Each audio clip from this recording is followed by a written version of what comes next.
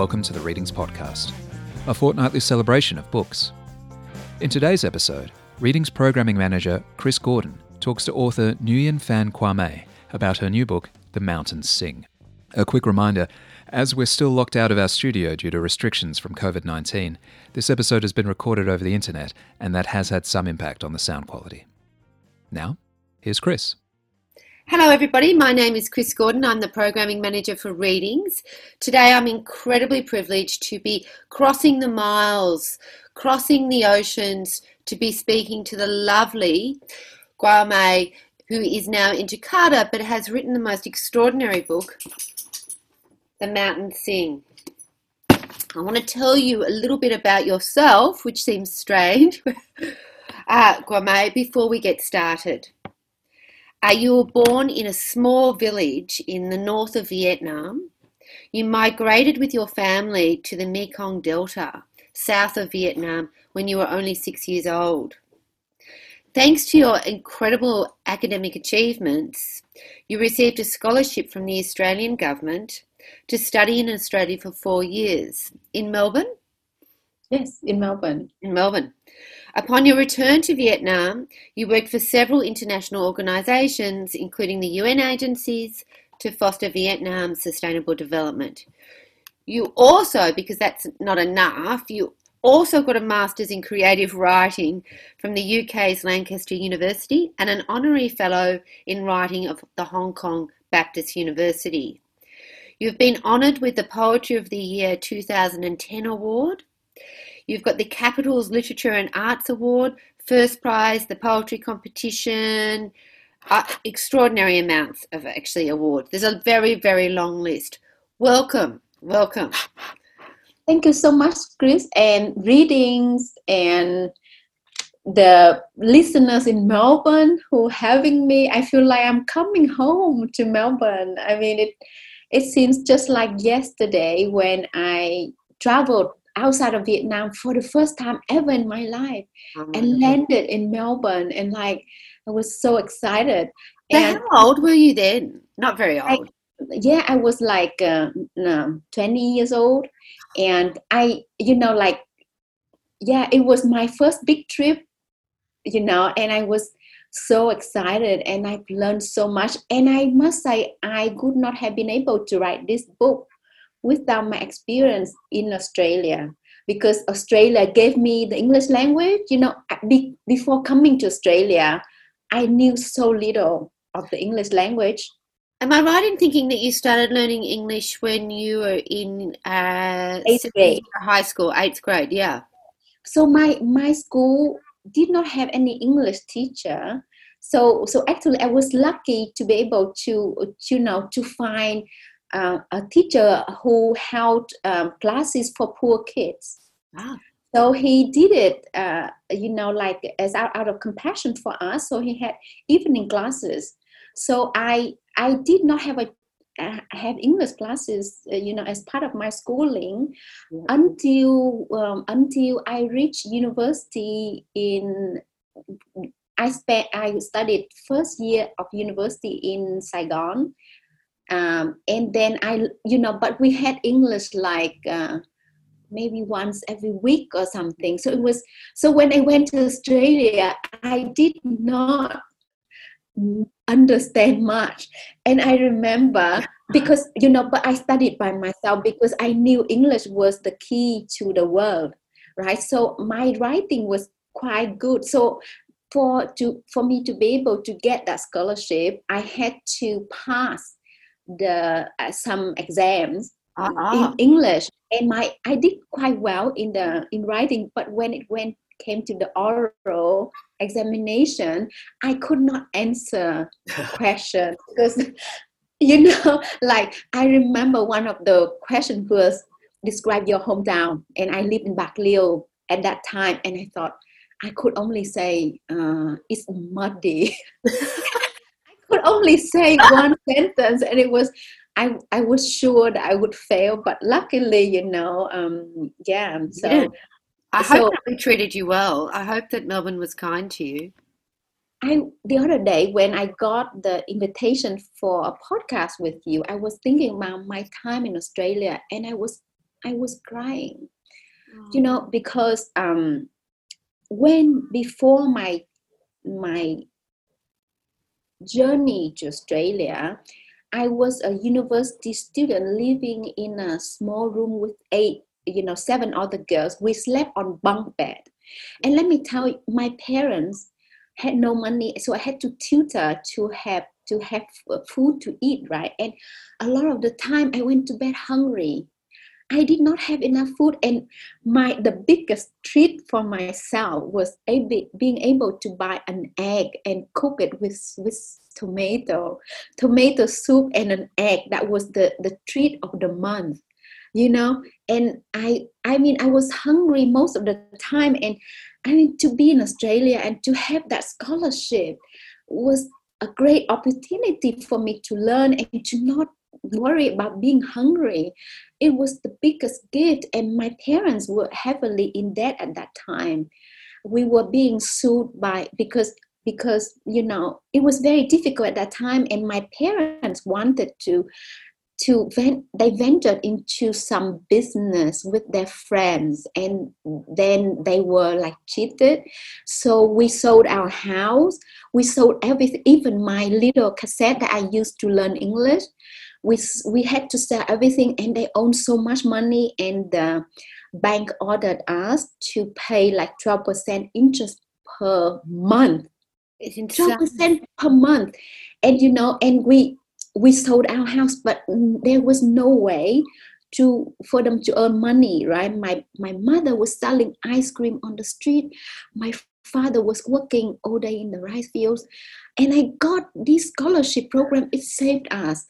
So when my first year in Australia, when I was learning English at the Latrobe University Language Center, I worked as a cashier from some Chinese, I'm still so emotional talking about it, because I sent everything I could save, to Vietnam for my parents to pay back the debt, and we could.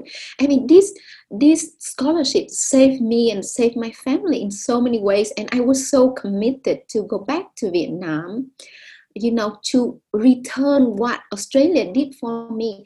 So I must tell you that, inspired by the so many things that I learned from Australia, I set up something that I'm really proud.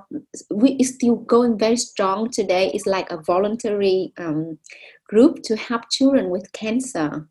Oh. In Vietnam, because I was very lucky to live with an Australian family, Suzanne and Jim Russell, and they donated blood so often. So when I went back to Vietnam, I went to hospitals, and I wanted, I was inspired by the kind of all the voluntary activities, community activities of the Australian people, right? I wanted to implement some of those models. So I set up this voluntary program, and I set up something called the walking blood bank. Oh, yeah. So, the doctors could call me when they needed some urgent blood donations, because in Vietnam, people actually believe that when I started the group, a lot of people believe that, like the group, the blood carries a part of your soul. So if you donate blood, it's bad for you. Yeah, So so much. So we had to do some kind of campaigning, education activities to kind of tell the people the importance of these blood donations. So, I set up the walking blood bank of people with rare blood groups, right? Like really rare blood groups. So the doctors could call me, and I would call the people, and they would go to the hospitals to donate blood right away. So these are some amazing story.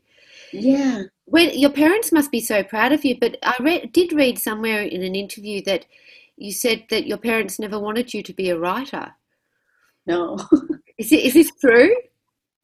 This is very true, because I have always loved reading as a child, and because Vietnam was divided into North and South in 1954.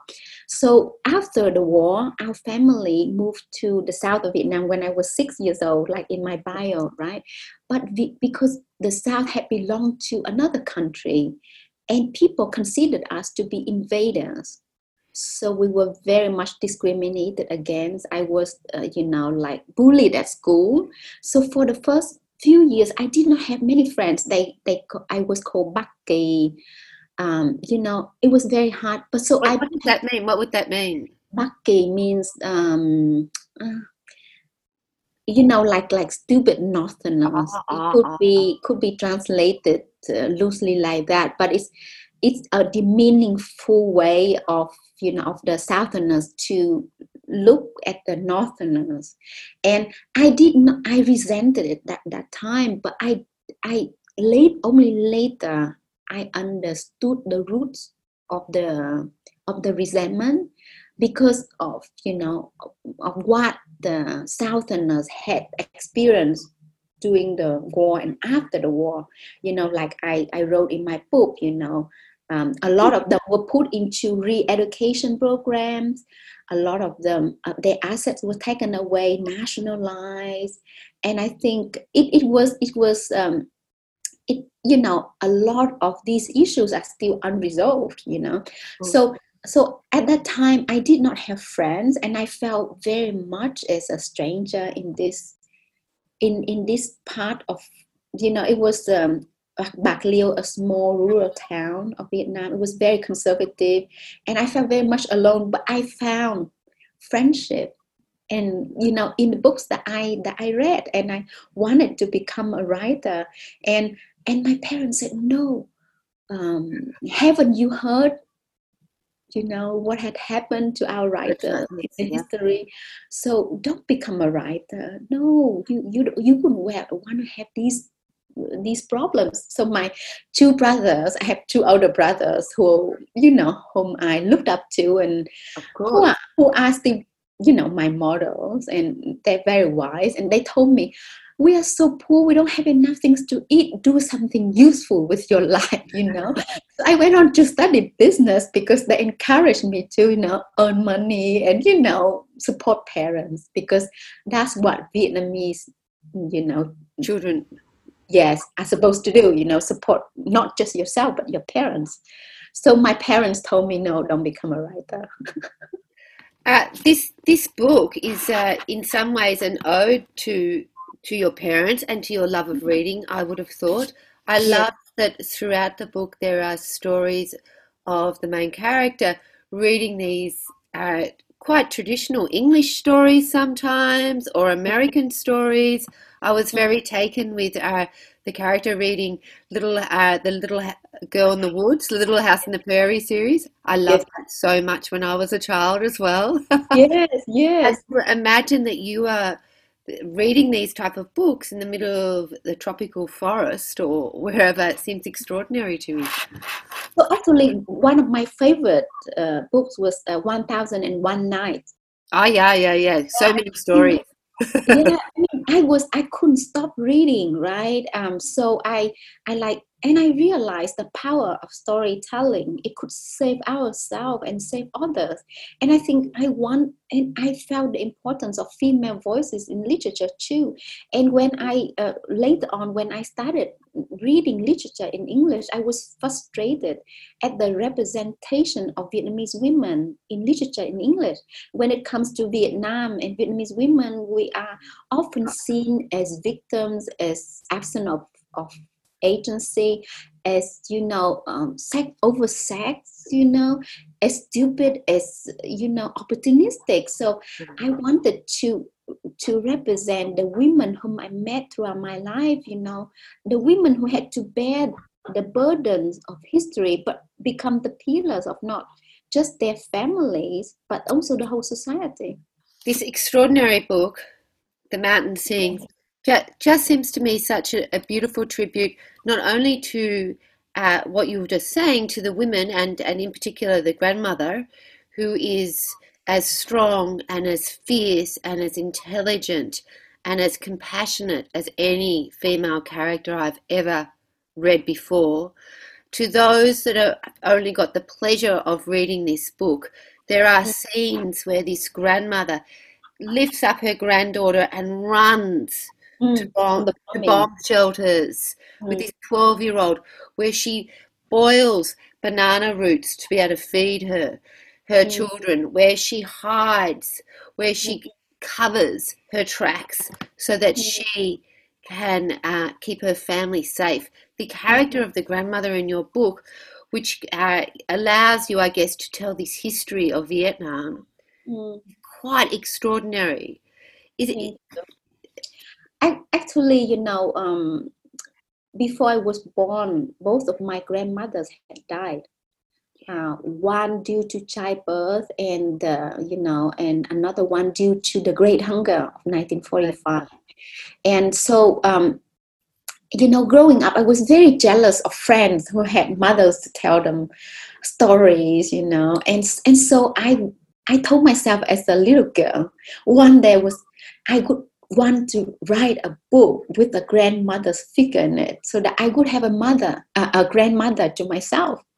And everybody needs this grandmother. Everybody needs that grandmother in their life. Exactly. And I think grandmothers are just like so wonderful, right? Because in the Vietnamese culture, grandmothers, sing lullabies to us, and like they are like the bridges to our ancestors.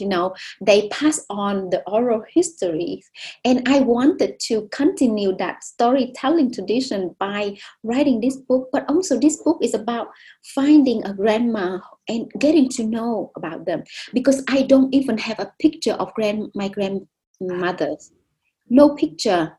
And so, if Grandma, if you were describing this book to those that haven't read it yet, and really I will be recommending everyone that I know to read a story like this, because it's generational, it's got these extraordinary female characters, but it also is a history of Vietnam and the trauma that this country has gone through, and so often and for so long now. So you're using the story of the grandmother and grandmother's life to take us through all the different terrible times that Vietnam has had.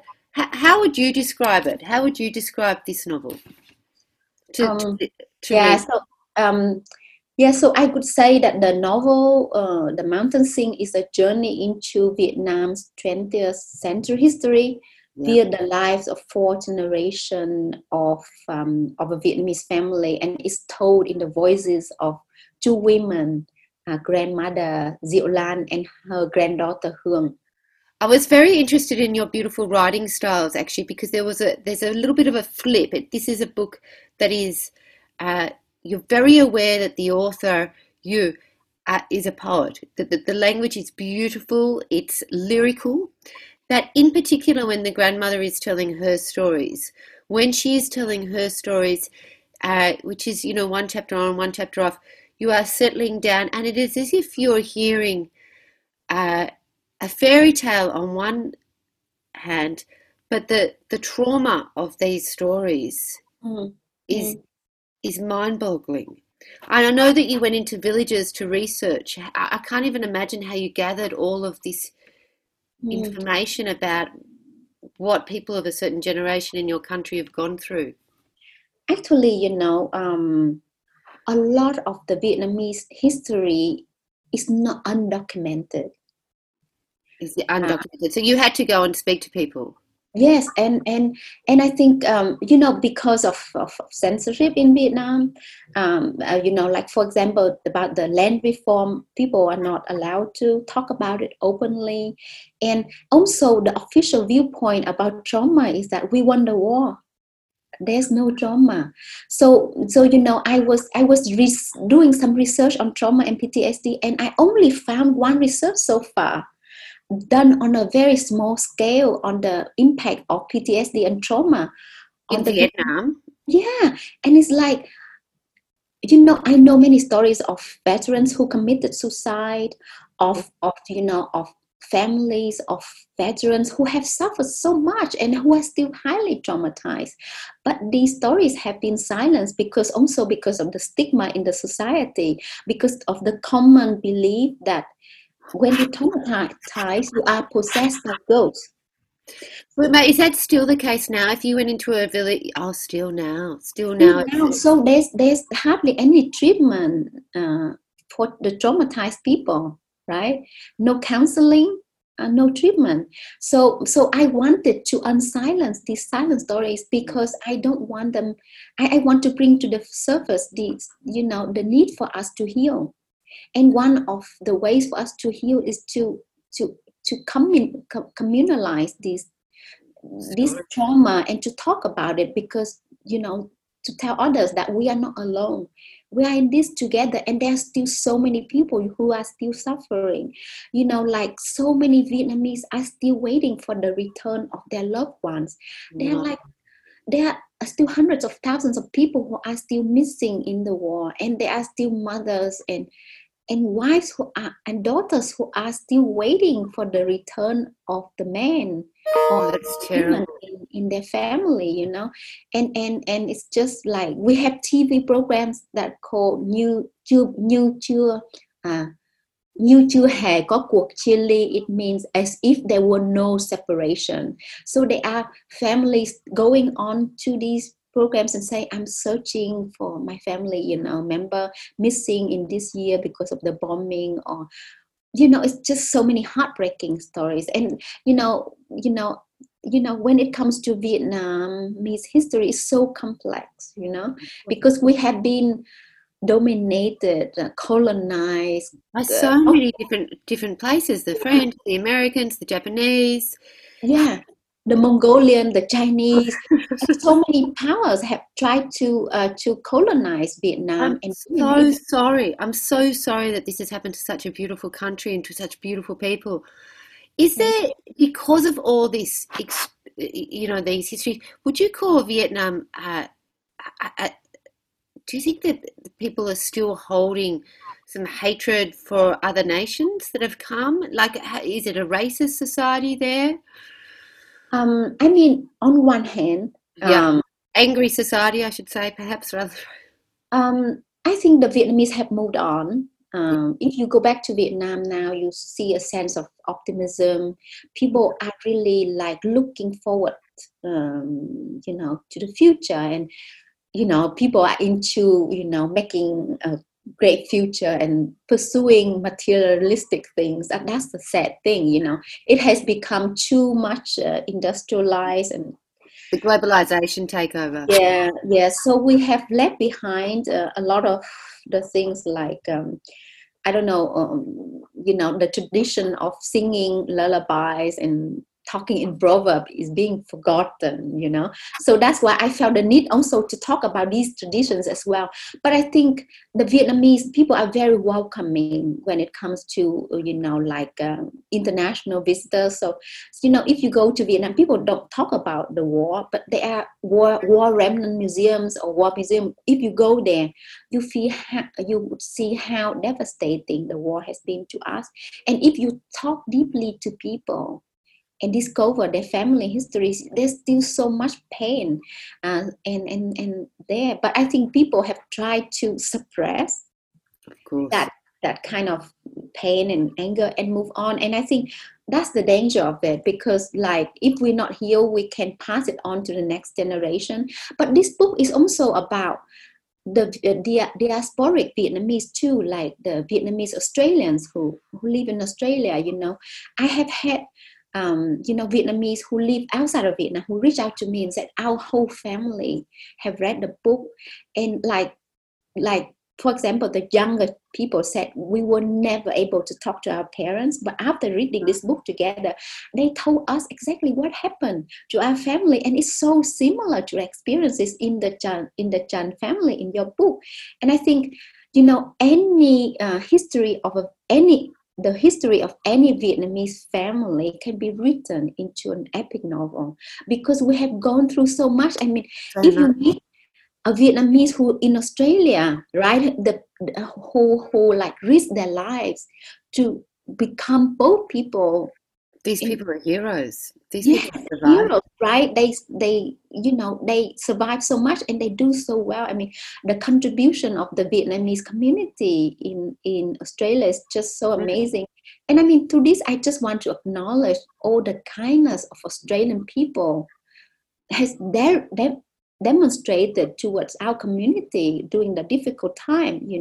Like for example, so I stayed with the Russell family during my time in Melbourne, and one of the family members, Caroline, just reached out to me. And like when I stayed with the family, we didn't talk much about her family, but now she told me that her parents sponsored like 500 Vietnamese refugees at that time.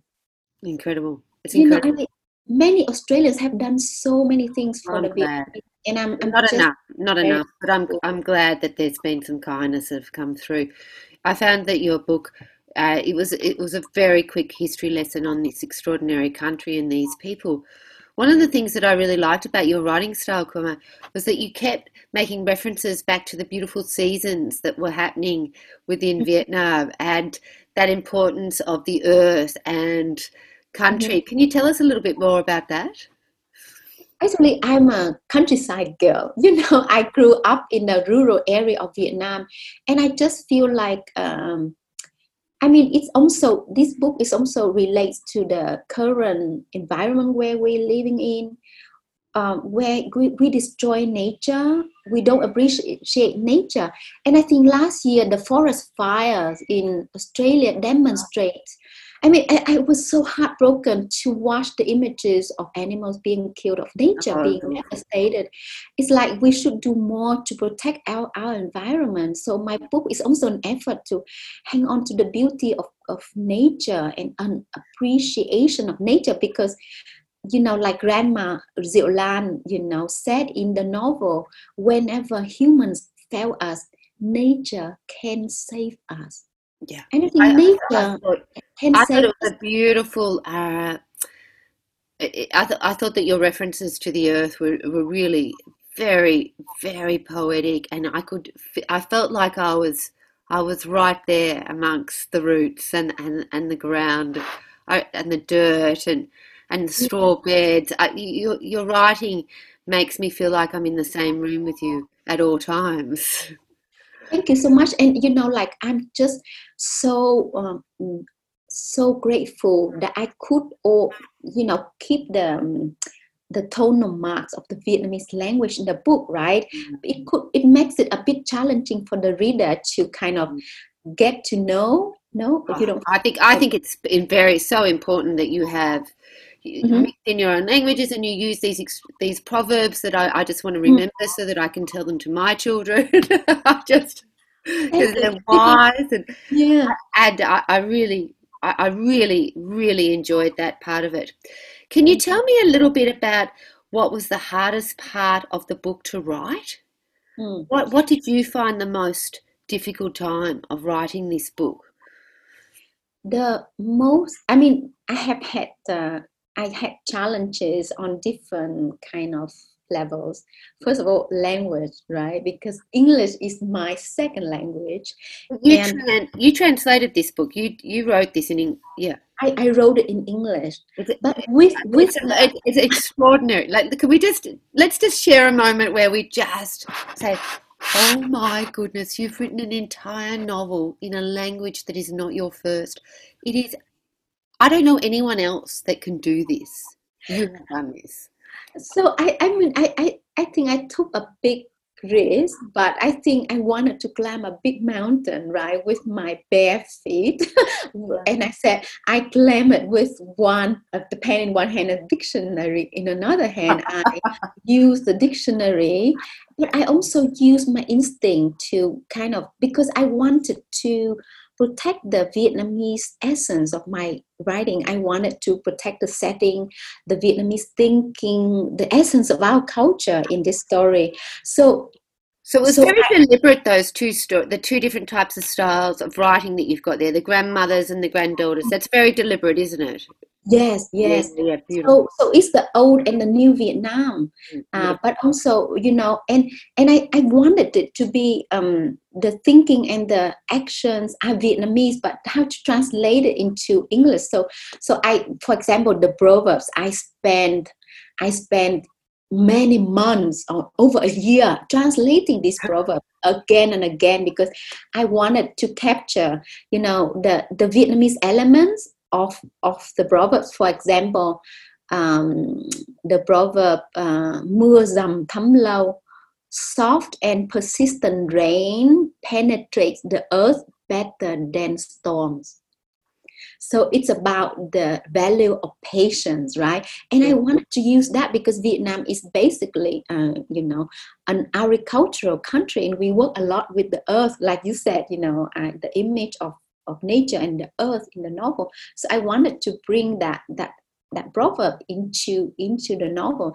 And you asked about the challenge. The other challenge is emotional pain, because I lost family members, so it's very hard.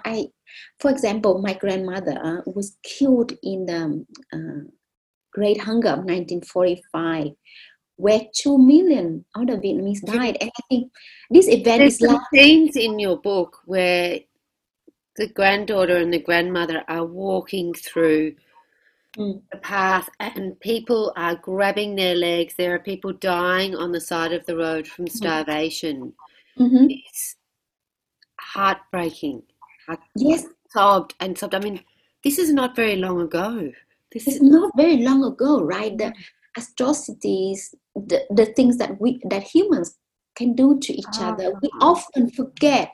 We move on and we think wars belong to the past. But look around the world, there's so many wars still going on, and still people are still dying because of hunger, because of negligence, because of violence. And I think we should do more to make sure these events do not happen again.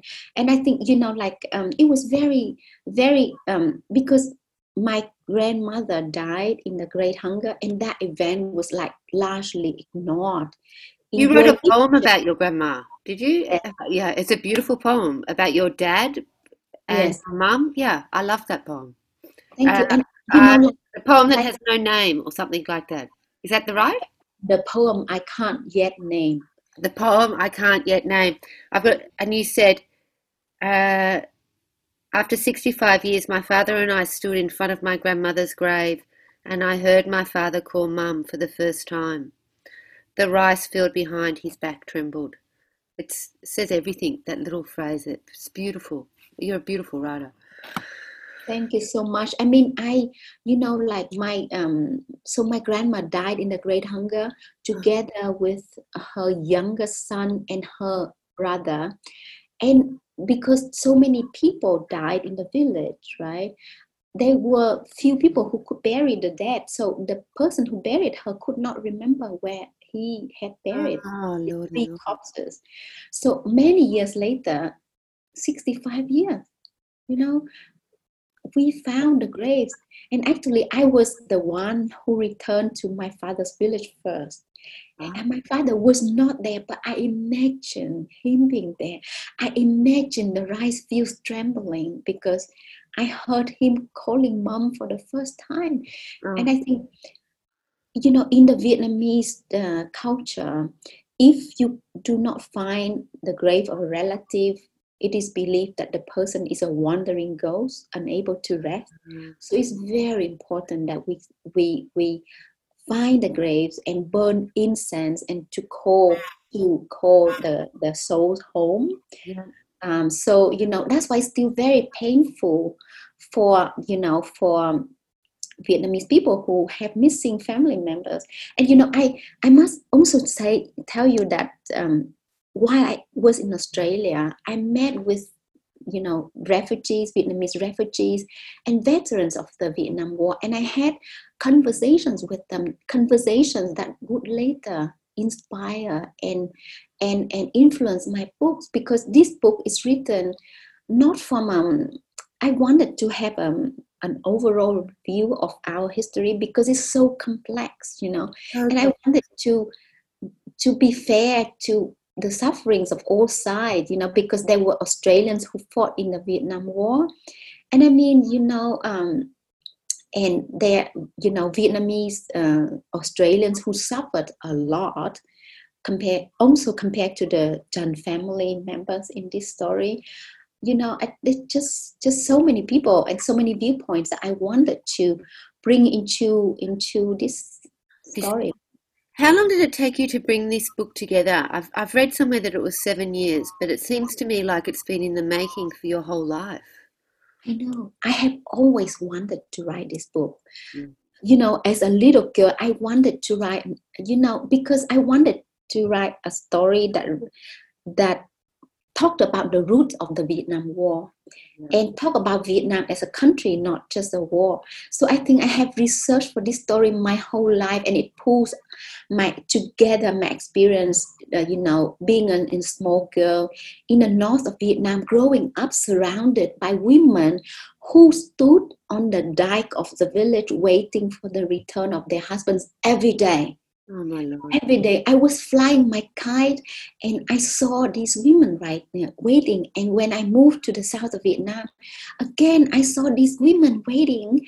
And, like women who waited for the return of their husbands from re-education camp, from the war, and not knowing whether they would come back. And I want to tell you that one day I went to school, right? I don't know, maybe I was 8 years old. I was walking to school and I saw a woman she had hung herself on the tree branch. She committed suicide because her 3 sons did not return from the war. And I think, there's just a war is so terrible, and I don't think we do enough to stop war and promote peace. And I think in the story, Hương talks about the importance of reading. She said, if everyone reads literature from other countries, there would be no war on earth. We need to stop seeing other people as the other, as the others, as those different from us. But I think, like living in Australia, I understood that Australians, just like Vietnamese, you love your families, you love peace, you just love a life when an ordinary life where you have peace around you, when you don't have to fight for survival, you don't have to worry about not having water or food or having bombs dropped onto your head. And I think that's a wish of everyone in this world. And if we have that common understanding and support each other and work towards peace and protect our environment and our society, we are so connected. And this pandemic shows us that we are so connected, because if a country is left behind, we are all in it. We're all in it. Yeah. And I think this pandemic has been quite extraordinary in the sense that it means that there's opportunities. It's opened up opportunities for us to talk. Like, I'm not sure that before this pandemic, you and I would sit down here and have a chat about your gorgeous book. It seems very important to me that we do, and that we get news of your wonderful story out and about. We're running out of time, but I wanted to just ask you a couple more questions, if I could. I wanted to ask how you would describe yourself as a writer. What words would you use to describe yourself? Given that you've come from poetry, given that you're a historian, given that you are a collector of so many memories, how would you describe your writing?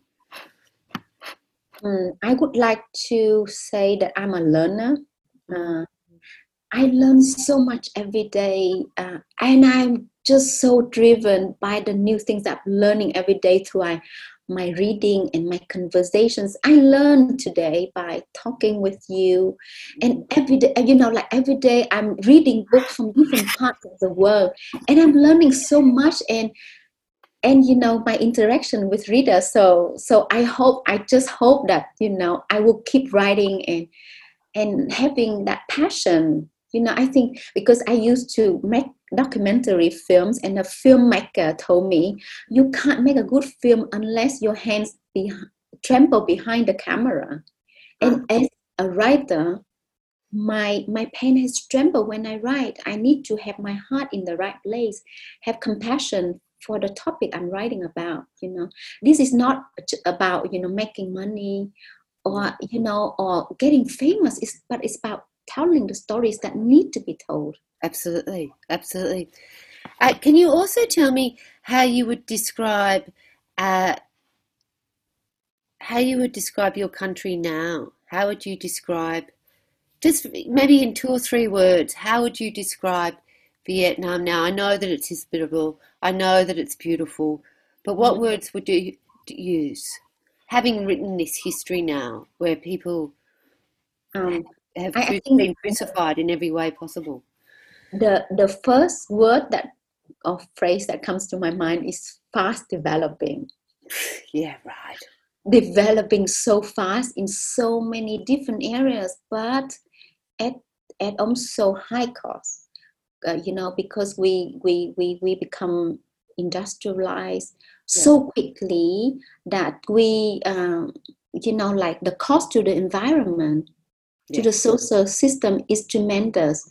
We are destroying a lot of forests, a lot of nature to build and build and build, and the cost will be borne by the generations in the future. We see a lot really high cancer rate in Vietnam now because people use a lot of pesticide to spray on their crops, and there's the pollution in Vietnam is also very bad. So fast developing, and I mean, I would like to us to think more about sustainable development, and the impact of any development on society, on our culture. And I think Vietnamese people are still, forward thinking. Vietnam is very much forward thinking. We are very hopeful for the future. So everyone works for the future. They save up and they send their kids to Australia, to the US to get an education, and also very, oriented towards, getting a good education and willing to learn. So, and very ambitious. Oh, Vietnamese people are so ambitious. Our country is ambitious in reaching, a lot of different goals. And my very final question that I have to ask you, because essentially I am a bookseller, a proud, proud bookseller. Thank you. What are you reading now? Oh, I'm reading so many things. Good. Can you concentrate for a long time? Because I've heard lots of people are now, during this pandemic, sometimes you can't concentrate for as long as you used to be able to. Are you finding that? Actually, no. Oh. I think I read much more during the pandemic, because with the pandemic, you become very worried and you become so tense. And the books now, you are unable to travel, right? Books is the cheapest way to travel now. And for example, I just finished reading the henna artist. The henna artist. And the henna artist? Yes. It's like henna. Yes, the henna art of India, and it's written by her name is Auka. So it's a wonderful book, and it's like the life of India in the 50s. It's wonderful. And your bookshop, I see that you carry a copy of A Burning. Beautiful. Beautiful, story about modern day India, right? Incredible story. Yes, and I just finished reading that book too, and it's just wonderful. And for example, I love another book called the girl with the louding voice, by Abi Dare. And it's about this girl who's too poor but to be sent to school, but she fights for the rights for her education. So it's written by this a wonderful author from Nigeria, and I love a book called The Jane Austen Society. Yes. You have been right around the world just with your reading list. You have gone to so many countries, to every continent in the world so far. Thank you. But I should read more on Australian, Australian authors. So actually, one Australian author whose book I love is The Majesties. The Majesties. The Majesties. I can't think of it. Um, yes, she is an Indonesian Australian.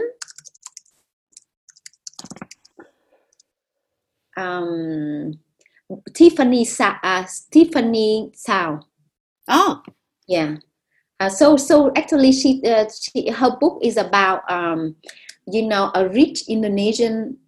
She's living in Australia, but yeah. this book is about a rich Chinese Indonesian family. And the fight within the family, and all the about this very rich family and the issues they have to deal with in the contemporary Indonesian society is fascinating. But the next, I really want to read about Australian history. Because, for example, your experiences dealing with the Aboriginal people have really inspired me, and I think these stories are so important, and I want to read about Australian history much more, because it's very complex, and how you have dealt with your history and have honored. I think it's fair to say on behalf of all of Australians that we've not dealt with our history well, that we would give ourselves a fail for dealing with our history as a community. Perhaps it is that we all are seeking good news stories. I'm not sure, but certainly Australia's history is not one of them. We have got time for one more question. Oh, look at you. Sorry, I need to say that I love The Happiest Refugee by Angdo. He's such a brilliant writer. Yeah. And another Vietnamese Australian reader whom I love is Nam Le, The Boat. I love Nam Le is a great friend of readings, and we're all very much looking forward to his next book. But he is busy with family, I think. Yeah, so now, I had a residency with him, so we were talking about his next book, so I'm very excited about it. I am too, actually. He's a lovely man, really lovely man. Quế Mai, can I ask the last question before I've taken up so much of your time? Is I want just 3 words that describe you. What 3 words would you use to describe you? 3 words. Easy to cry. Oh. Easy to cry. I love that. All in. Thank you. I cry reading a book. I cry now talking to you. I cry thinking about the past. But I think tears are also necessary. I don't know. And if I travel throughout Vietnam and I talk to people, I often hug them and cry with them, because I think people need to tell and share the stories, and often so many people think that there are not many people who want to listen to them, and especially the older generation. I'm so glad that I've had the time to listen to you today, and I hope that everybody that's listening to us rushes out immediately to read your beautiful story, The Mountains Sing, A History of Vietnam Told Through the Eyes of 2 women, a grandmother and a granddaughter, both extraordinary women. Nguyen Phan Quế Mai, thank you so much for joining us today. Thank you so much for being a friend to Readings. It's such a pleasure to have you here with us. And I guess all I can say to you on a one-to-one, on woman-to-woman, is I cry all the time as well. I'm so glad to hear that, and thank you so much for giving me the opportunity to return home to Melbourne, return home to Australia. I'm very teary right now. Your book made me cry a lot, actually. Thank you for the lesson in Vietnam history. Thank you for the poetry within your words.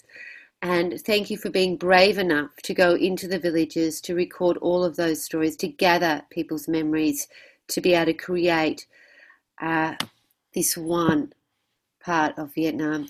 You've done an incredible, incredible job. Congratulations. Thank you. Thank you so much. You can stream previous episodes of the Readings podcast on our website, where you'll also find all kinds of bookish recommendations and plenty of great books, music, film and TV. While there, you can also sign up to our e-news or to receive our free monthly print newsletter, The Readings Monthly. Production and music for this podcast was provided by Tom Hoskins. All of our podcasts are recorded and produced on the lands of the Kulin Nation. We respectfully acknowledge the traditional owners of this land and that sovereignty was never ceded.